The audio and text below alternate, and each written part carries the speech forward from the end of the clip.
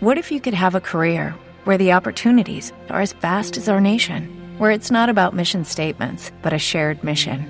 At U.S. Customs and Border Protection, we go beyond to protect more than borders. From ship to shore, air to ground, cities to local communities, CBP agents and officers are keeping people safe. Join U.S. Customs and Border Protection and go beyond for something far greater than yourself. Learn more at cbp.gov/careers. This is World Business Report from the BBC World Service. Hello, I'm Vivienne Nunes. Instagram reverses plans to prioritise videos over photos on the platform. We hear from a photographer whose campaign against the move was picked up by two Kardashians. That interview coming up in about 15 minutes' time. And we'll hear how English football clubs are building their brands in Asia. I don't have a religion, I don't have a God. Liverpool Football Club is my religion and it's a way of life for me. But we start in the Black Sea ports of Ukraine. 17 ships are said to be loaded with grain, 10 of them ready to depart. If or when they do set sail, it would be the first legal export of Ukrainian grain by sea since the Russian invasion 5 months ago. The Minister for Infrastructure there said some ships had been loaded back in the winter, but were unable to leave because of a Russian blockade. Now they're waiting on a safe corridor to be confirmed by the UN and Turkey. On Friday, one of the ports was visited by President Zelensky, who said he was cautiously optimistic. We hope that grain export will start. If it does, we hope that everyone involved keeps their promises and guarantees. We hope that both the vessels and the people will be safe. But we don't know the outcome of the process, and we are aware of the fact that we are dealing with Russia. Meanwhile, at a news conference in Washington, the US Secretary of State, Antony Blinken, says he held a frank and direct conversation with the Russian Foreign Minister, Sergei Lavrov, and he told him that Russia had a responsibility to allow the safe passage of the food stocks. I also emphasized that the world expects Russia to fulfill its commitments under the deal it reached with Ukraine, Turkey, and the United Nations on grain shipments from Ukraine. Ambassador Brink, our ambassador to Ukraine, was in Odessa this morning. She confirmed that the ships are loaded and ready to go. It is important and vital that Russia make good on the commitments it's made. As I made clear, we're looking to see that move forward as soon as possible. Masha Belikova is an agriculture expert at the commodity price reporting agency Fast Markets based in Dnipro. So how confident is she the ships will set sail this weekend? I cannot say that I'm confident 100%, but it seems that they are getting ready and it can really happen any day. We have been waiting them to leave the ports for the whole week, but each day it was delayed from Wednesday and today as well. But it seems that they are just checking some issues and just getting prepared. And our president, he said that they are just waiting for a signal from United Nations or Turkey just to start that. So I guess if not this weekend, but next week it will happen finally. Okay, so you are expecting these ships to sail in the coming days. Yes, I really do. But the Ukrainian military has mined this part of the Black Sea during the war. What's been done to protect them from that?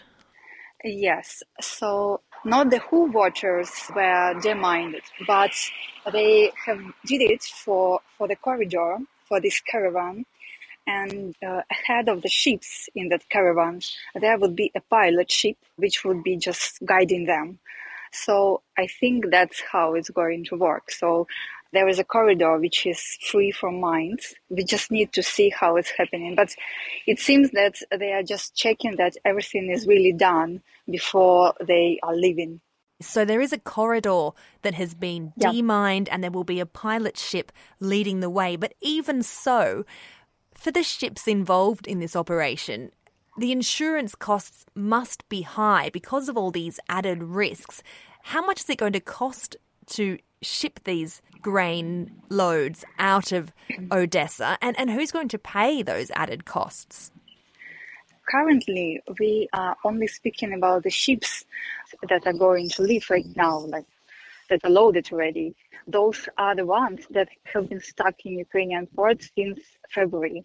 So they don't really need insurance already because they have been stuck already and they have been already in a situation when, it's pretty risky to be in Ukrainian ports during the war. But if we're talking about vessels that are still going to come to Ukrainian ports, for sure they have to get some insurance. And as of now, I hear that it's still pretty hard to get it, and big companies are not yet getting responses from their insurance companies. That's what I hear. But at the same time, there are already some ideas for the freight in the market discussed. And there was some announcement that UK-based insurance company Lloyd's, they say that they are ready to give some insurance of 50 million USD. And there was also some news that Ukrainian government is asking for World Bank and some other banks to give their finance for the insurance for the vessels that are coming.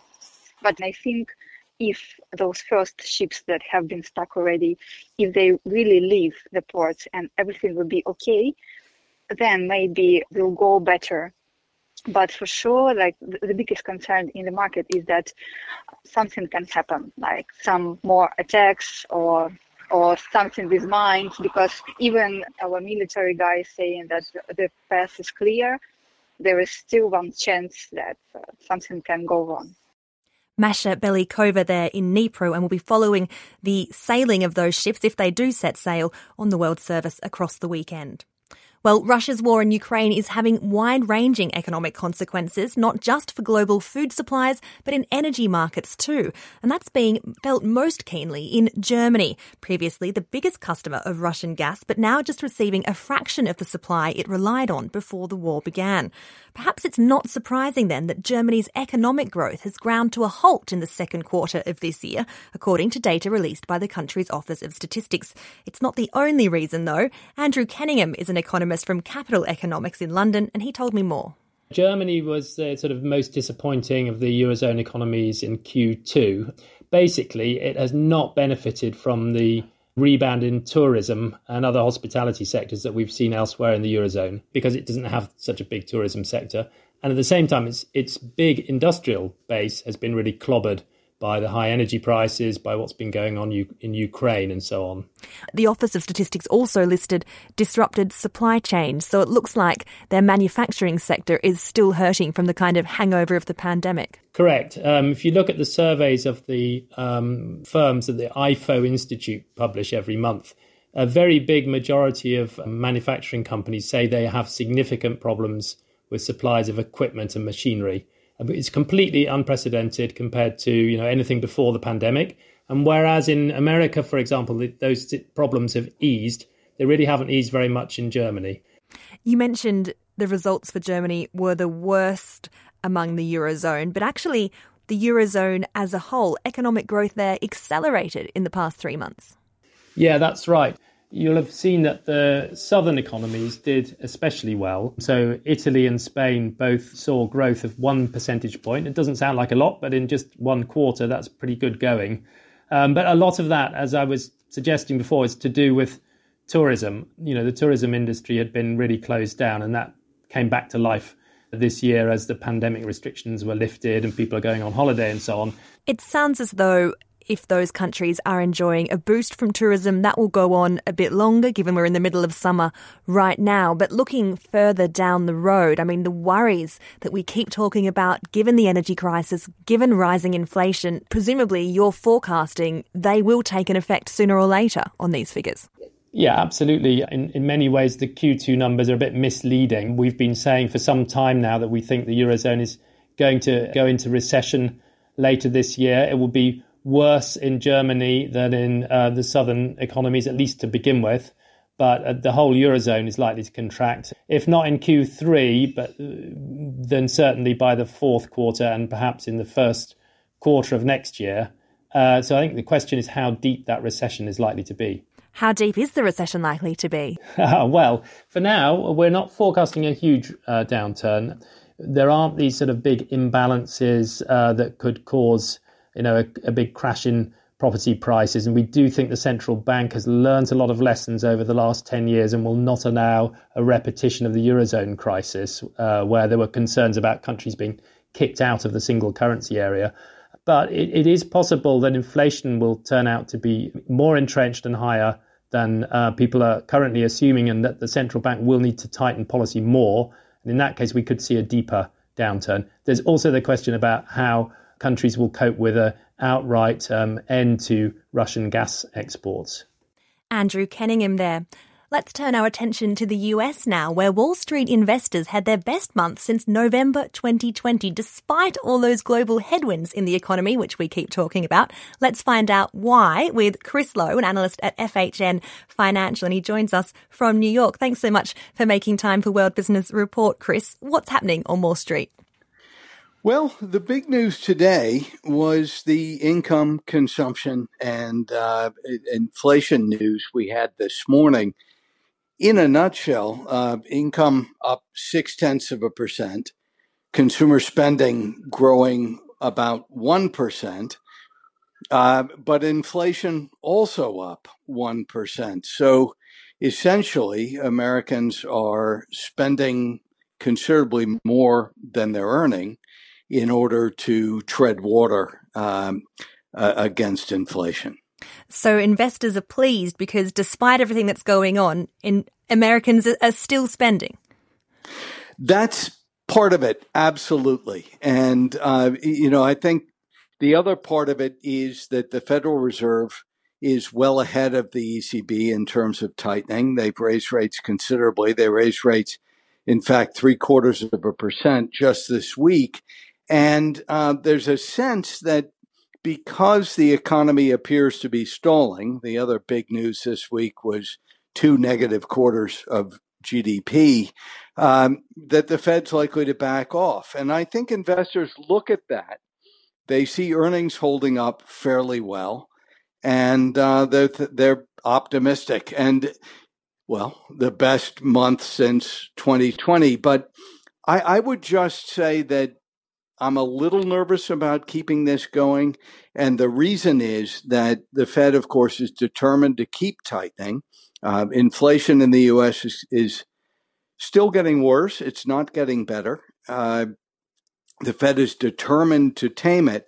And the Fed is also very much in denial about recession. We heard from Raphael Bostic, the Atlanta Fed president, just today, that despite 2 negative quarters, he doesn't think the economy is in recession.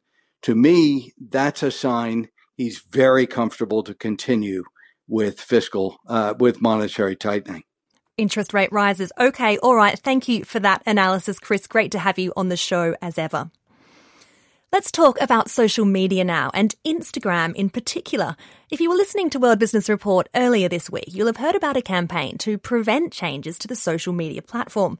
Those changes would favour TikTok-style videos over photo-based content in users' feeds, and many people who were trialling this new system, including the Kardashians, were up in arms about the move. Kim Kardashian and Kylie Jenner shared a meme made by Tati Bruning, which said, "Make Instagram Instagram again." We spoke to Tati about her campaign, and now, following the U-turn, I'm pleased to say she joins the program again. Tati, you must be thrilled that Instagram's back down on this. Absolutely. Thank you so much for having me again. Yeah, how did you find out today, and what was your reaction? I actually found out last night through one journalist tagging me in an Instagram story, and I could not believe my eyes when I saw the story. So I immediately clicked the article, and if I recall correctly, it was an interview by The Verge with Adam Mosseri. Okay, so let's go back over what happened, because the level of outrage over this was pretty astounding, wasn't it? I mean, in the feed that I look at on Instagram, I saw many artists and photographers really angry, really feeling like they were being left behind by Instagram, which was favouring videos. And as I must say, as a user, I found that quite frustrating. Tell me what your opposition to it all was.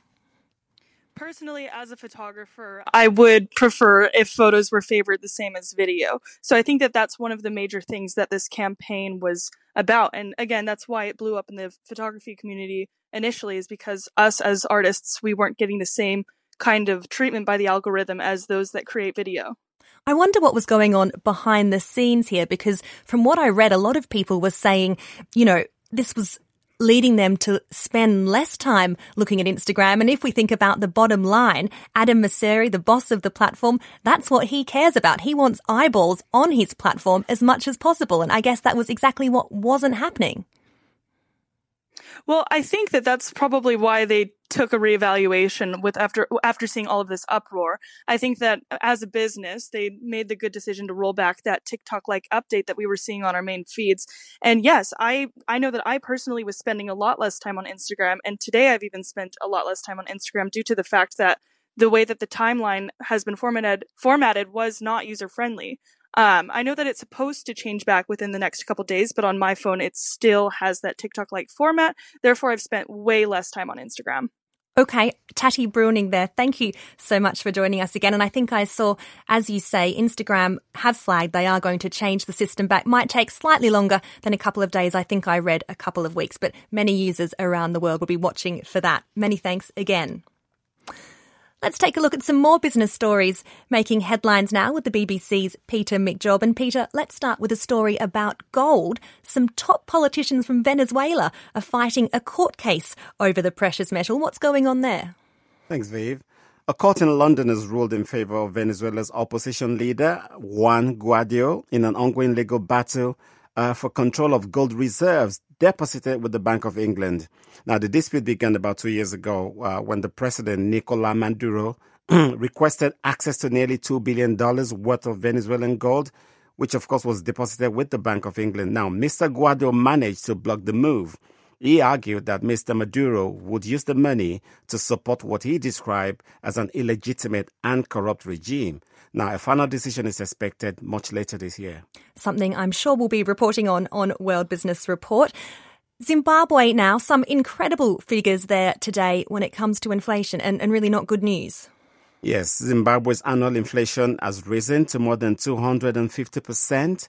That's the highest level for a year and a half. The authorities, of course, blame the after effects of COVID-19 pandemic and the high global prices of fuel, grain and fertilizer.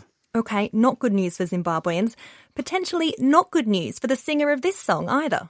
I'm on tonight, you know my hips don't lie, and I'm starting to feel it's right. All the attraction, the tension. Yes, Viv, I'm sorry to say Shakira is in the news, but it's not about an album, it's not about a tour. The Colombian singer has been threatened with an 8-year prison sentence for tax fraud. Now, the authorities in Spain accuse her of failing to pay the equivalent of $14.5 million in tax. That's between 2012 and 2014. The singer, however, insists she had not been living in Spain during this period and that the investigation amounted to what she calls a complete violation of her rights. Vivian. Another story I'm sure we'll be keeping across. Thanks so much for all of those updates, Peter. Now, are you a Premier League fan? I must admit, I enjoy the weeks when football isn't on the TV in my house, but those days are quickly coming to an end. There's just a week to go now until the new season starts. But some of the biggest clubs have been busy over the break, taking tours of the world to help build their brands. Our reporter, Nick Marsh, followed Liverpool on their recent trip to Singapore.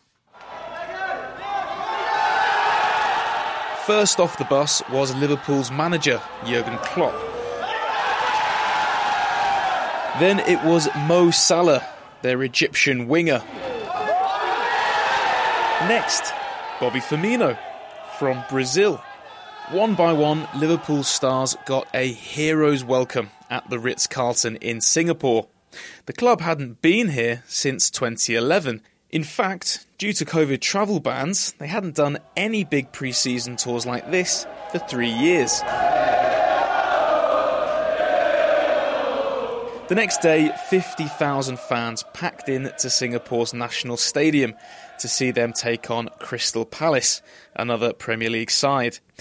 It was just a friendly to warm up for the new season, but to fans here, it was much more than that. The pre-season is something we all look forward to, and we are so lucky for them to come to Asia. We've been looking forward to it, waiting to get the tickets, hoping to get in line and get a good seat and watch our favourite players come and play. I'm excitement, can't even explain how I feel right now. It's way more than that. It's crazy.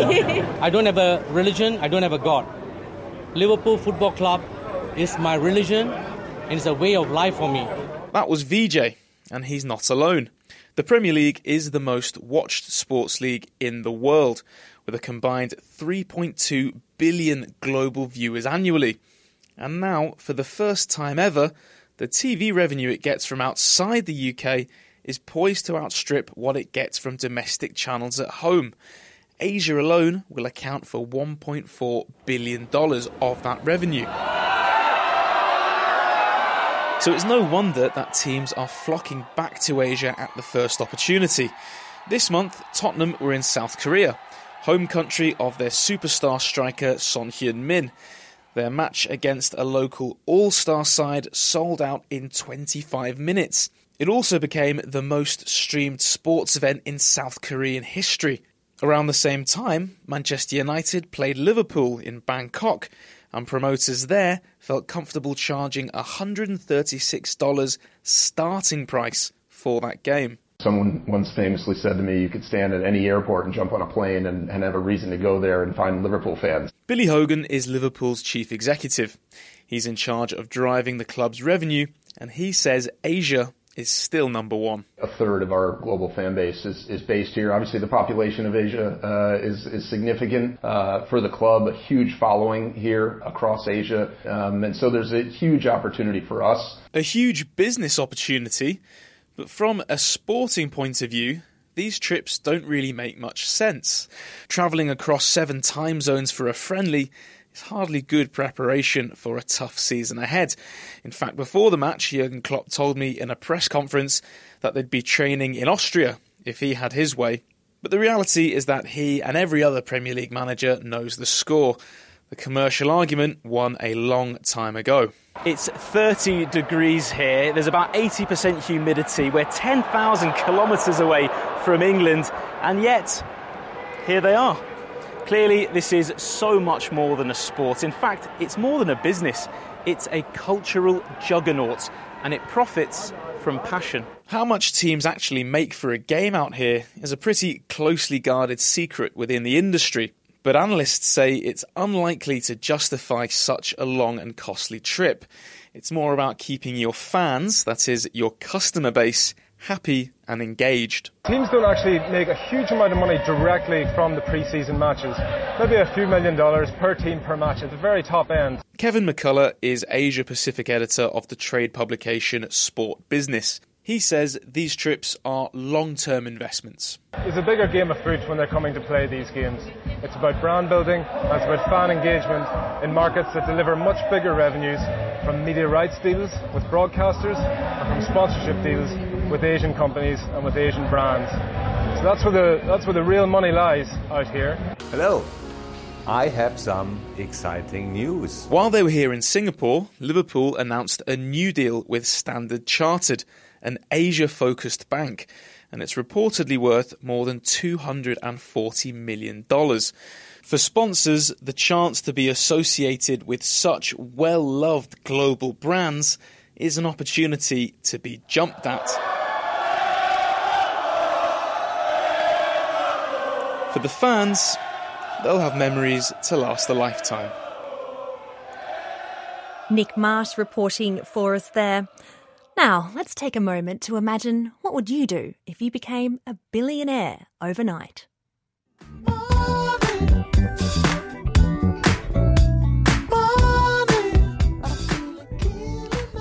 Well, that's the exact question being asked by people across the US right now, as the jackpot for the Mega Millions lottery stands at a whopping $1.28 billion. It's the third largest US prize in history, although the chances of winning are just 1 in 300 million. Even so, it is still an exciting prospect, and we can all get a little bit carried away. Danielle Frizzy-Babb is a spokesperson for the US Lottery, and she joins World Business Report now. Thanks so much, Danielle. First of all, how rare is a prize like this in Lotto? Well, over the years, we have seen the Mega Millions jackpot grow to record levels. The record is $1.5 billion.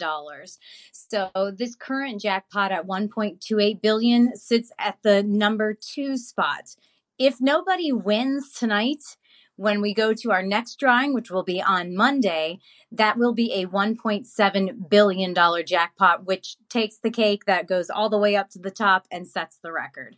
Do you have a sense then of how many people have bought a ticket? Do you have that kind of data? I don't have that kind of data at this moment, but I can tell you as far as sales go, we are estimating that for this drawing, so from Wednesday until Friday, we are looking at exceeding $637 million in sales. Now, if there is a lucky winner, they won't actually take home the full amount, will they? Because the taxman gets to take a pretty sizable chunk, I think. Well, of course, you can't ever get away with a prize without the tax man coming and taking a little bit of it. The jackpot at $1.28 billion, if you win it, you could take it as an annuity. So you would be paid over the course of 30 years. But you can also take the cash option, which is going to bring you down to $747.2 million. Now, here in the United States, we have a federal tax, 24%. Each state tax may vary. Where I am here in Ohio, it's a 4% tax on top of that. So if somebody here in Ohio wins, for example, they're looking at a 28% of that prize will go toward taxes. Still quite a lot, I would argue. But I don't know if you work for the lottery. Are you allowed to buy a ticket? I'm not. So I can sympathize with you all. If you're feeling jackpot envy across the pond, I can understand, because I'm not allowed to buy a ticket. Any state lottery employee is not allowed to play the game. So I can dream, but I'll never be able to buy a ticket as long as I'm working for the lottery. I won't ask you what you would do if you won then, but I think we can all have a dream tonight, just in case that we're us, even if we're not there in the US to buy a ticket. Thank you so much, Danielle Frizzi there, a spokesperson for the US Lottery on that huge draw tonight. Well, this has been World Business Report with me, Vivienne Nunes. I'll be back in the chair at midnight GMT with Business Matters. I'll be joined by live guests in New York and Beijing to take a look at all the new business headlines then. Do join me then if you can.